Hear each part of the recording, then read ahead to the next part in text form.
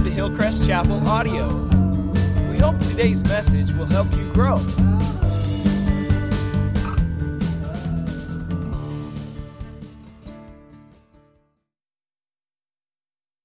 Good morning. Hey, you guys awake out there? It takes a little while, right? It would help if the sun was out. I'm just putting that out there. It's lovely to have you here this morning. If I haven't met you yet, my name is Christian Lindbeck. I have the privilege of leading this outstanding team here at Hillcrest, and so we're delighted to have you. If I haven't met you again, would you help me out? Like if you see me in the lobby or something, smack me or say hello or something, or share your name for the 10th time. I'm working on remembering it, I promise. So I'd love to meet everybody that I haven't met yet, and I'm still kind of meeting all kinds of people who are here. We're glad to have you in this second week of our Creed series on the Apostles' Creed. I wasn't here. I was out of town. I was in Mexico, I know, for Jesus, last week when Tim kicked it off. I listened to his message, though, at the very glamorous Gate D5 at Salt Lake City, and he did a wonderful job. And so if you didn't hear it, this is going to be one of those series where you can really listen to each one. It'll stand alone, but it's better if you kind of get the whole thing in a sweep. If you go to our website, hillcrestchapel.com, it'll be right up at the top or really easy to find under resources. Go back and listen. He did an outstanding job setting up the context of the creed itself, and I think even more importantly, setting up the conversation about saying we believe something. What's it mean we say we believe this? And I really want to underscore with him again that what we're saying is we don't just agree to a set of facts like a contract, but we believe it's the to what and more importantly to whom we have committed our trust, right? This is we believe in God, a person, not an idea.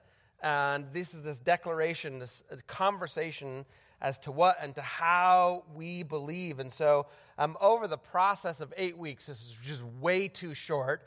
I don't know what guy came up with 8 weeks on the creed. That's me. I'm sorry. But we're going to do our best to unpack in 8 weeks what Christians have believed for 2,000 years, all together, reciting the same words of this great creed of the church, the Apostles' Creed. Now, I don't think Tim mentioned this last week, but the word creed itself matters. It's from the Latin credo, which literally means I believe. And so what we're talking about is the I believe or the we believe statements. This is what we all together believe. And I want to underscore something that was said last week too. I want you to pause us together and reflect again how extraordinary it is that even a group this big could all together say, we believe this series of things. But if you really pause and consider that Christians on every continent, of countless different backgrounds, economies, social classes, genders, skin colors, languages, previous religious beliefs, all of them have subsequently to giving their life to Christ said, credo, I believe this. The same words, same ideas to the same person. I don't know about you, but I find it hard to get a small group of similar people to agree to any one thing for any long period of time. Certainly to hold it and then communicate it to another group of people. That's where it really falls apart, right? Remember the old telephone game? You whisper to somebody. The whole point of that is if you say 5 words through 10 people, it's like a hilariously different outcome at the end. You guys remember the game, right? You whisper, whisper, whisper down. The implication here is that words or ideas are a lot like matter or material things. They tend towards chaos and not order. They tend towards breakdown. And so it is extraordinary that we, in that context, continue to share this common set of simple words that convey foundational truth about who God is. And that as the church figured out Jesus isn't coming back right away, we better figure out how we continue to persist. What is it we believe?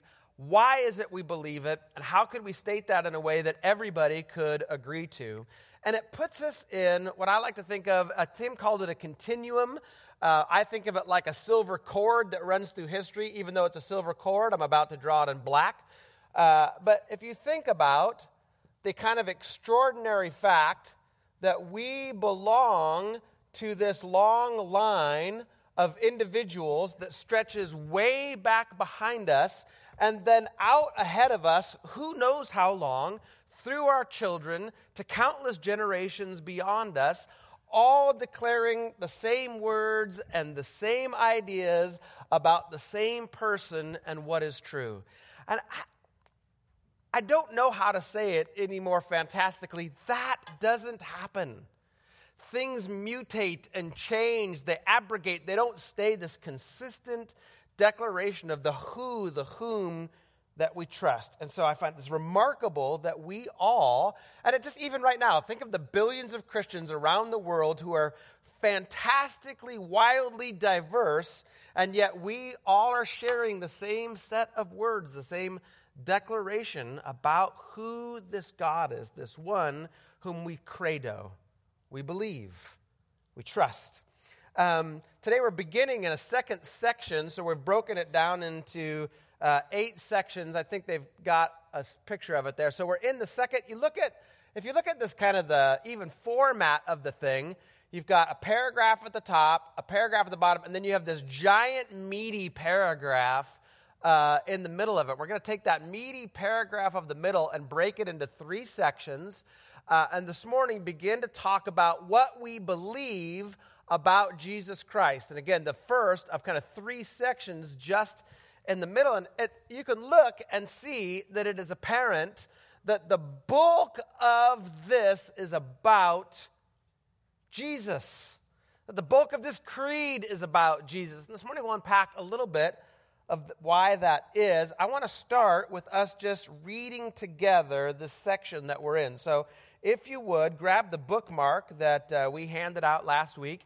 If you didn't bring it back, which is likely, or you can't remember where it's at, there should be one in the seat pocket in front of you. We'll keep supplying these. We really want just for everyone, every individual to have one of these. And it has the repetition of the creed on the back, so make sure you've got one. And then all together, let's just read this section as we begin to jump. It's going to begin with the part, I believe in Jesus Christ. So, ready? All together? I believe in Jesus Christ, his only Son, our Lord, who was conceived by the Holy Spirit and born of the Virgin Mary. Now, again, I would like to say, wow, there's a lot just right there. In just those 3 statements, there is the potential lifetime of study.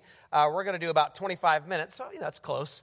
But again, doing our best attempt at breaking these down, I really want to underscore again that the reason when you look at this context that Jesus makes up the bulk of this declaration is that Jesus is the key to the whole piece.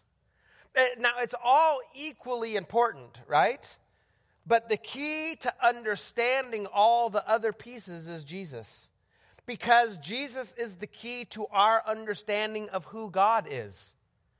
If Jesus had not come, said what he said, taught what he taught, did what he did, and sealed it in his own resurrection, we would only still know God as the one creator, right? We would have that revelation of him, the one that creation itself even shows us that there is one creator God.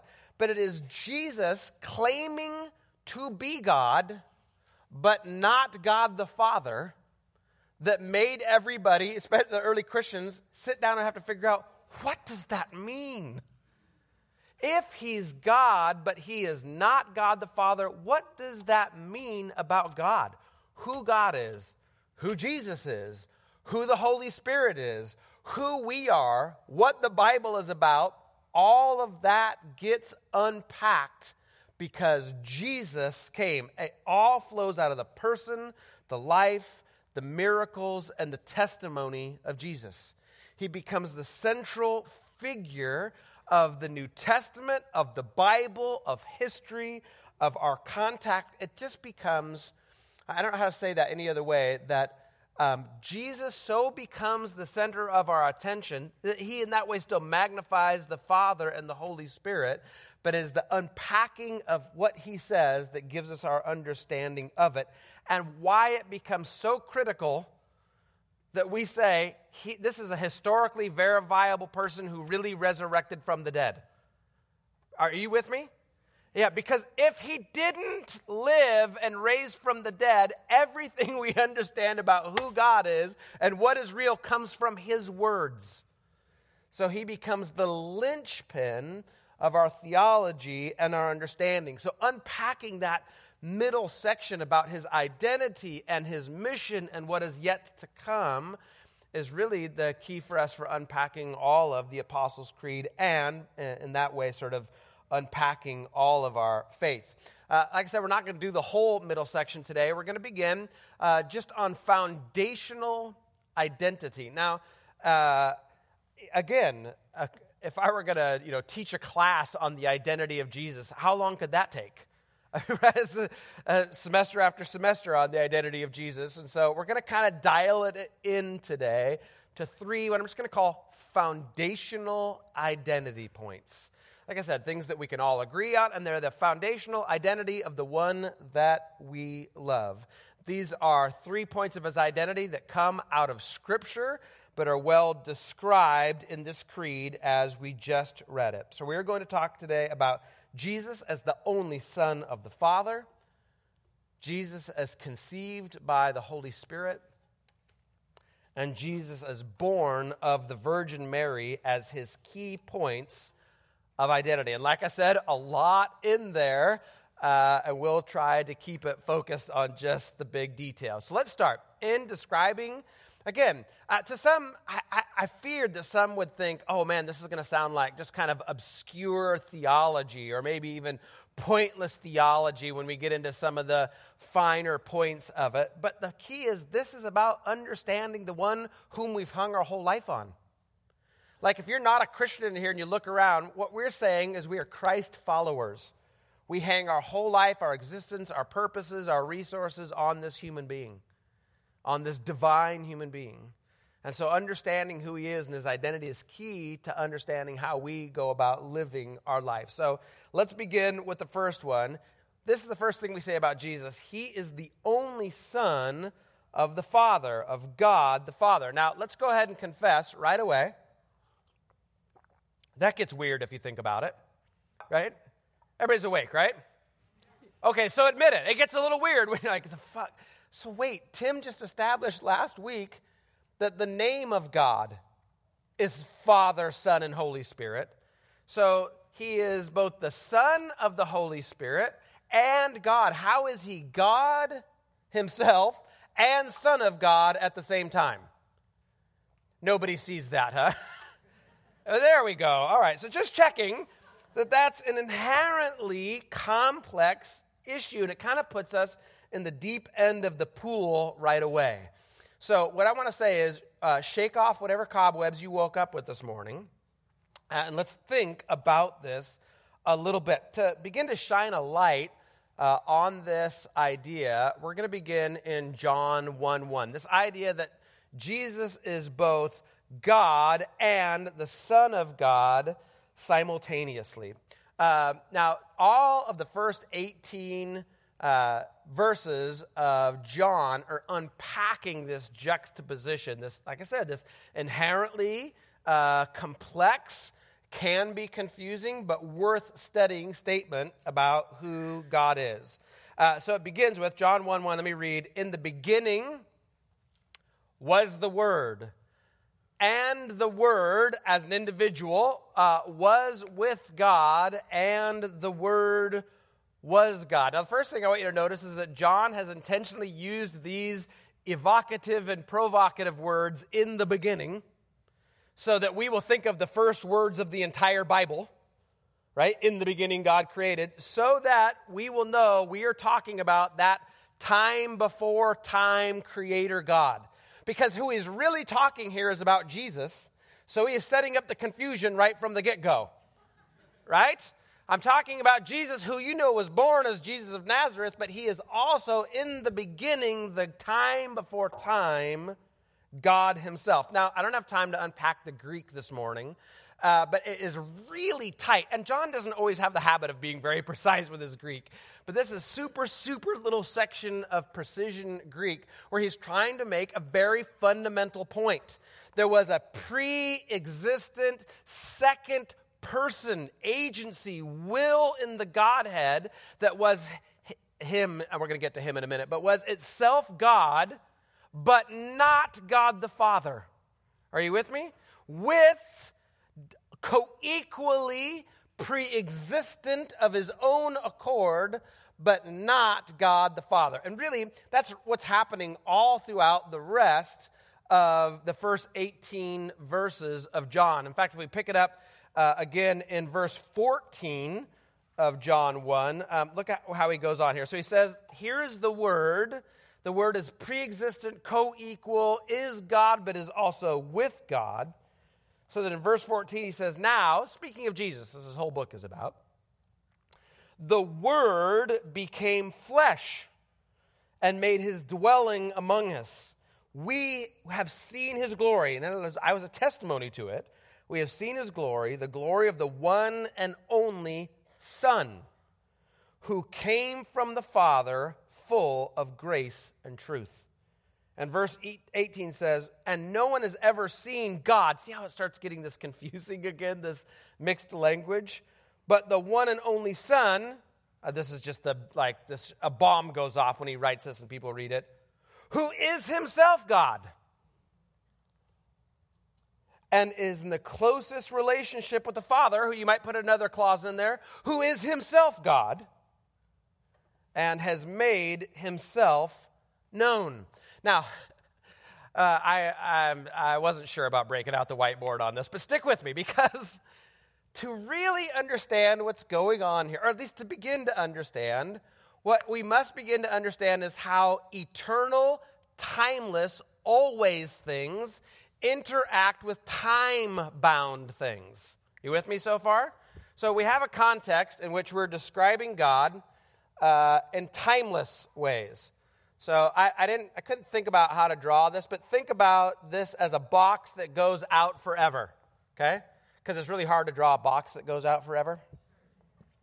So let's just assume this box expands always in every direction forever. It is timeless, constant, right? So if this is the timeless, constant space that God lives in, here's where we get to start asking ourselves some interesting questions. Because if the Word of God exists with God as the second person of a totally whole and united Godhead outside of time, but then is born into time, we get to ask ourselves this question. If something happens in a moment of time, inside timelessness, and the timeless being interacts in time, when did that happen for the timeless being? Yeah, I told you. If this is timeless and something happens in time and the timeless then becomes part of the timed world, at what point did it happen for the timeless?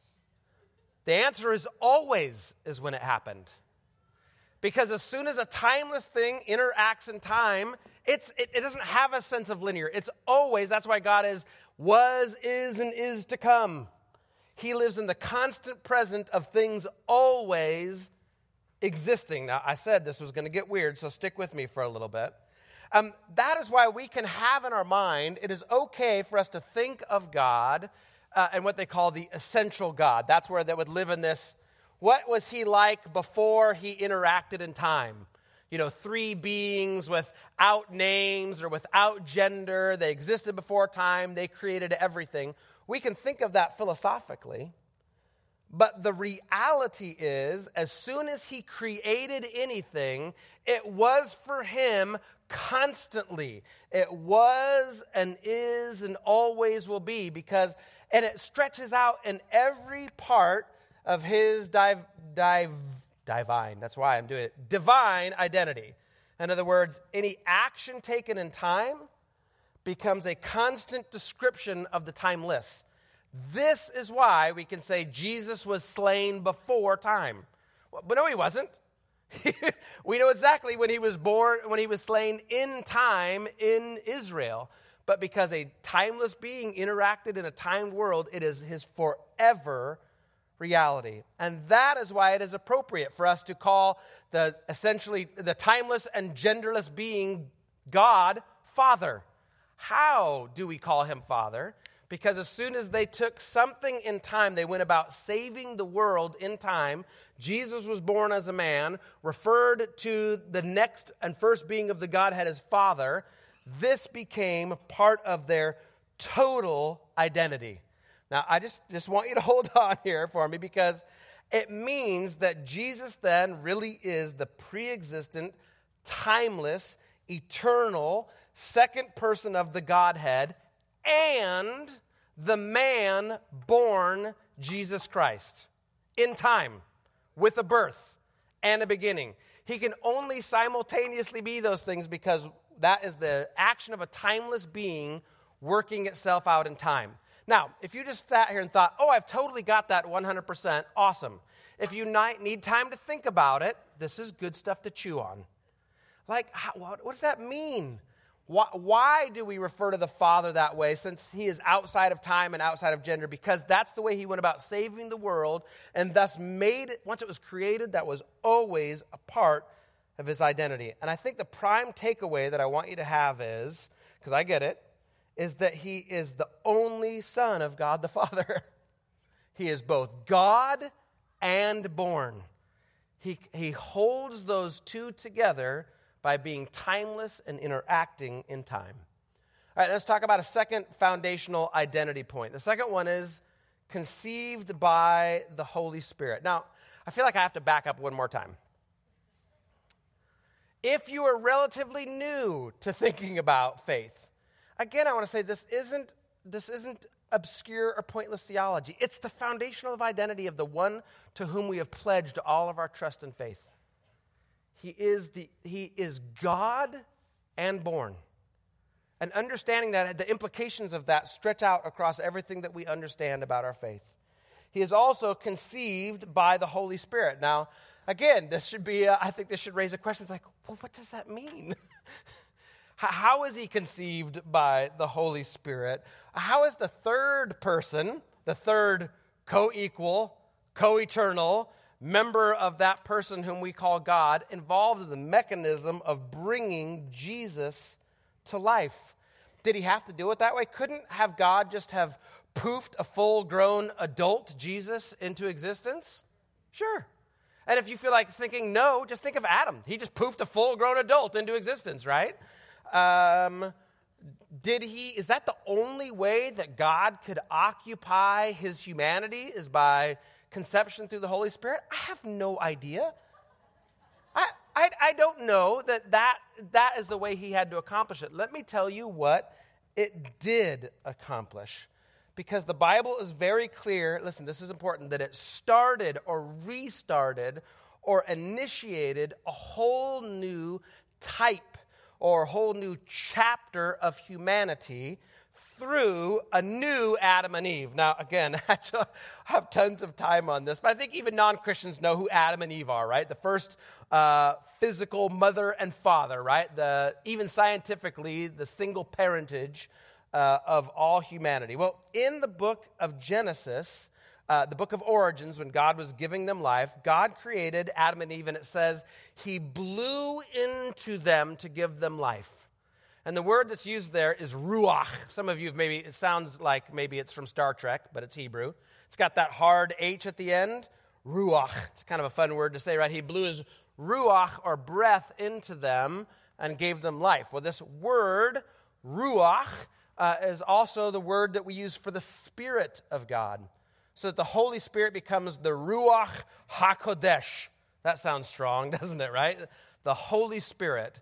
And so what we see here in this case, since that is the truth, is that we see with Jesus a new Adam, just like it says in the beginning. So just like in the beginning, this new Adam, this new start, this new type, this new chapter of humanity is receiving life by that same indwelling of the Ruach, the same conception by the Ruach.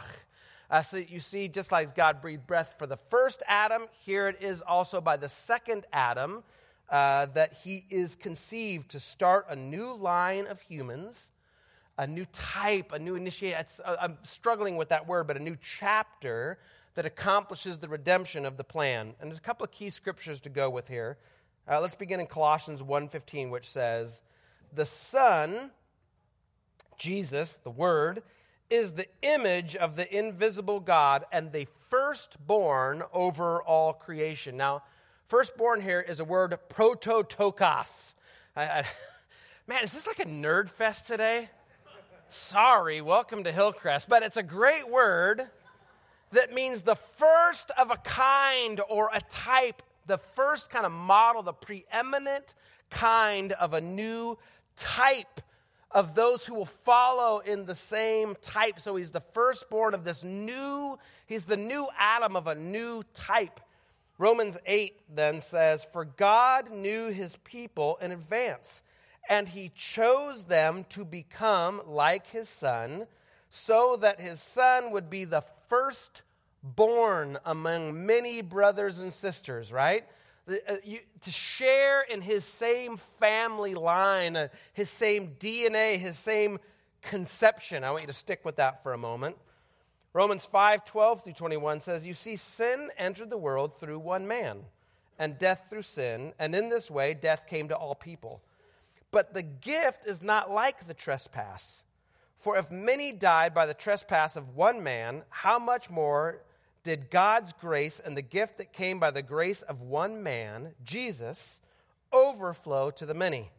Where sin increased, grace increased all the more.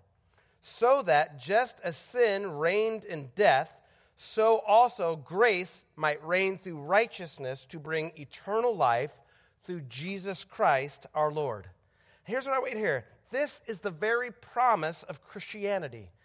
Humanity reunited in intimacy with God, filled with the divine Holy Spirit after the model or the way of their Savior, brother, King, Jesus Christ. A new creation, a new order, a new life conceived by the Holy Spirit.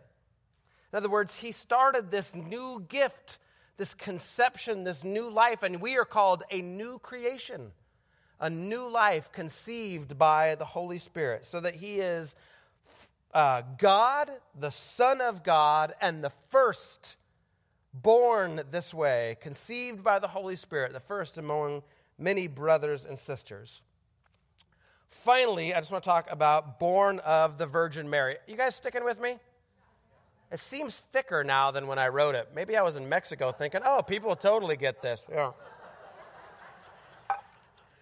Finally, born of the Virgin Mary. Now, you should be thinking, all right, we already have Son of God, conceived by the Holy Spirit. We're already confused and falling asleep. Does it matter that he was born without being obvious? Yes, that's why it's included. But let me tell you why it matters. Does it matter that he was born of Mary and Joseph? Couldn't have just been anybody. And the answer there is nope as well.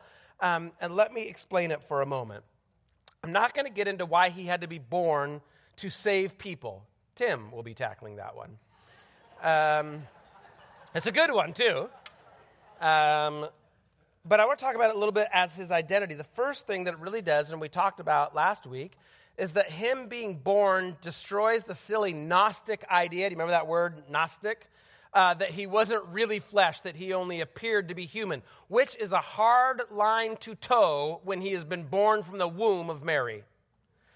He is truly physical, incarnate, a real human with a real human soul and real human problems, temptations, proclivities, tiredness, physicality, food, digestion. Like when I want to shock people, I say, Jesus ate food and pooped. And that usually is like, that's too much. You can't say that. Yes, he was a man, like a real person. Really in the flesh, which is a key point of his identity that we associate with. The only difference is that he had all of our physicality, all of our proclivity. He just did not sin in his life. This is what separates him from us, but makes him our great representative and our advocate. And the implications of his actual birth, like I said, go on, but I just want to highlight one that comes out of Hebrews chapter 4, which says, therefore, since we have a great high priest who has ascended into heaven, Jesus, the Son of God, let us hold firmly to the faith we profess.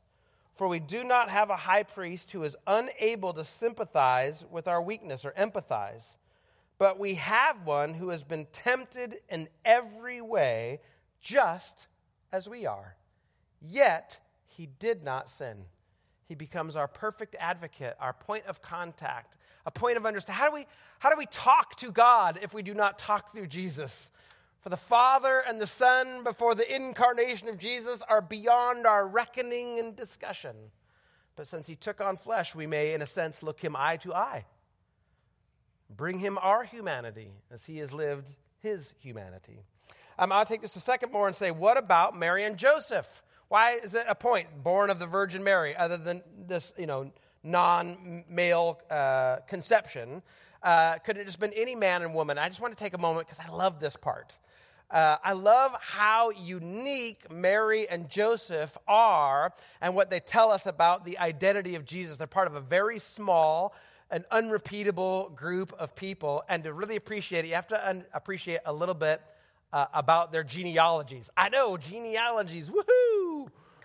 I'm really bringing it in today. Yeah, so anyhow, but trust me, the genealogies are exciting if you understand them. There are two recorded, one in Matthew 1 and another in Luke chapter 3. And they both have outstanding but different outcomes. Through Joseph in Matthew chapter 1, we are tracing the legal lineage of Jesus to the throne of David. So its big job is that it wants to, and there should be a slide coming up there too with the genealogy of Jesus. It is trying to connect Jesus to the throne of David through Solomon. And the reason is this, because Joseph is his adopted father, this gives Jesus the legal right to be the king of Israel from the throne of David through his greater son Solomon, and in that way fulfill all the greater son promises that were made. David made all these promises about Solomon that Solomon could never possibly fulfill. Even David knew he was making promises about the Messiah, a greater son, through him, through Solomon, into the future, right? So he fulfills this greater son connection, but because he's not actually Joseph's blood son, he avoids a very important curse. You can see it's even yellow there, Jehoiachin, right? Or Jehoiakim. This is a curse that we see show up in Jeremiah chapter 22, referencing 2 Kings, that says, no one from the bloodline of that king will ever sit on the throne. So, but he is not from the bloodline of that king. He's the legal heir to the throne, but he is not in the bloodline of Joseph. Stick with me. So then Luke comes around to the bloodline of Jesus through Mary. He shares Mary's bloodline. Well, what Luke does in Mary's bloodline is he still connects him back to the throne of David through David's son Nathan, thereby, like I said, avoiding the blood curse. But Luke does another thing. He pushes the line back because his real intent is to not go to David, which is his legal right, but to go to Adam and Eve. So when you read that genealogy, he is stretching Jesus's bloodline all the way back to Adam and Eve. Why go through this massive effort to stretch his bloodline all the way, since his blood comes through Mary? And this is where it gets just incredibly fascinating. Because in Genesis chapter 3, when God first gave Adam and Eve life and they failed, in chapter 3, when he was pronouncing the curse over them for choosing themselves over him, as he pronounced it for the first time, he essentially whispered the name of Jesus. He said, from the seed of the woman will come a hero who crushes evil, who crushes Satan, who crushes his kingdom, who delivers the promise, who restores intimacy, who brings it home. But right away you should go, from the seed of the woman? What does that mean? I mean, read the rest of the Bible. It's pretty clear where the seed comes from, right? I'm sorry, I didn't mean to get that biological, but he's already, in Genesis 3, you're already painting a funny image. And what is Luke doing? He's saying, from Mary, from the seed of the woman, back to the promised line of Eve, where the hero would come. The whole Bible's been saying, who is this hero that comes from the seed of the woman, that comes from Eve? And it's been waiting this entire time so that Luke can then say, Jesus isn't just the legal heir to the throne. He is the bloodline promised seed hero of the entire Scripture. Thereby still avoiding the blood curse, but he gets kingship, he gets Messiah, and he gets this promised seed hero. The whole Bible has been aching for this hero to arrive all through time. And I think just even as a foundational identity, this is an extraordinary statement about who Jesus is. He is a real human, which makes him our real advocate, one who can really save and really understand. He is eternal God in human flesh, who has the power to save and authority over our life. He is the firstborn of the new creation, of a new order, a new hope, a new way, a new initiation, a new way to God. And he is the great king and the promised seed hero, Yeshua Mashiach, which means the Savior King.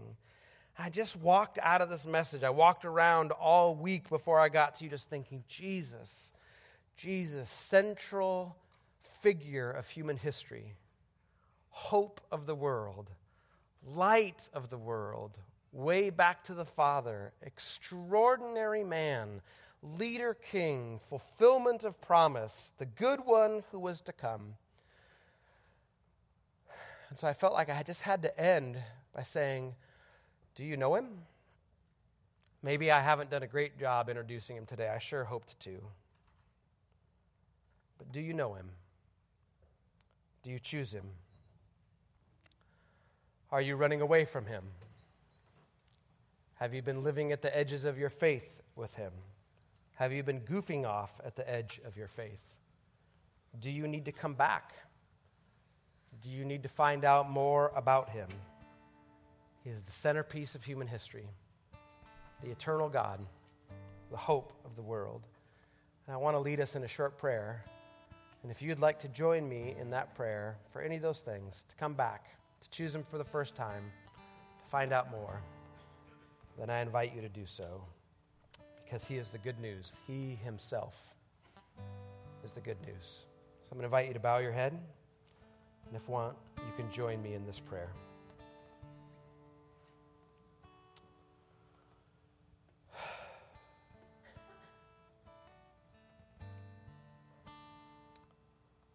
Lord, thank you for all that you have done, all that you are. Thank you for who you are and what you have accomplished.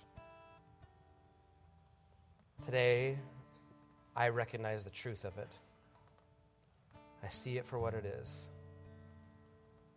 You are majestic beyond my ability to understand, but close enough that I can choose you. So today, I choose you, or I choose you again, or I come home, or I choose you in a new depth. But Lord, when I consider who you are and what you have accomplished, I give my life back to you that I might understand life it is meant to be given. Thank you for being who you are. We love you, we choose you, and we are honored to choose you in your name. Amen.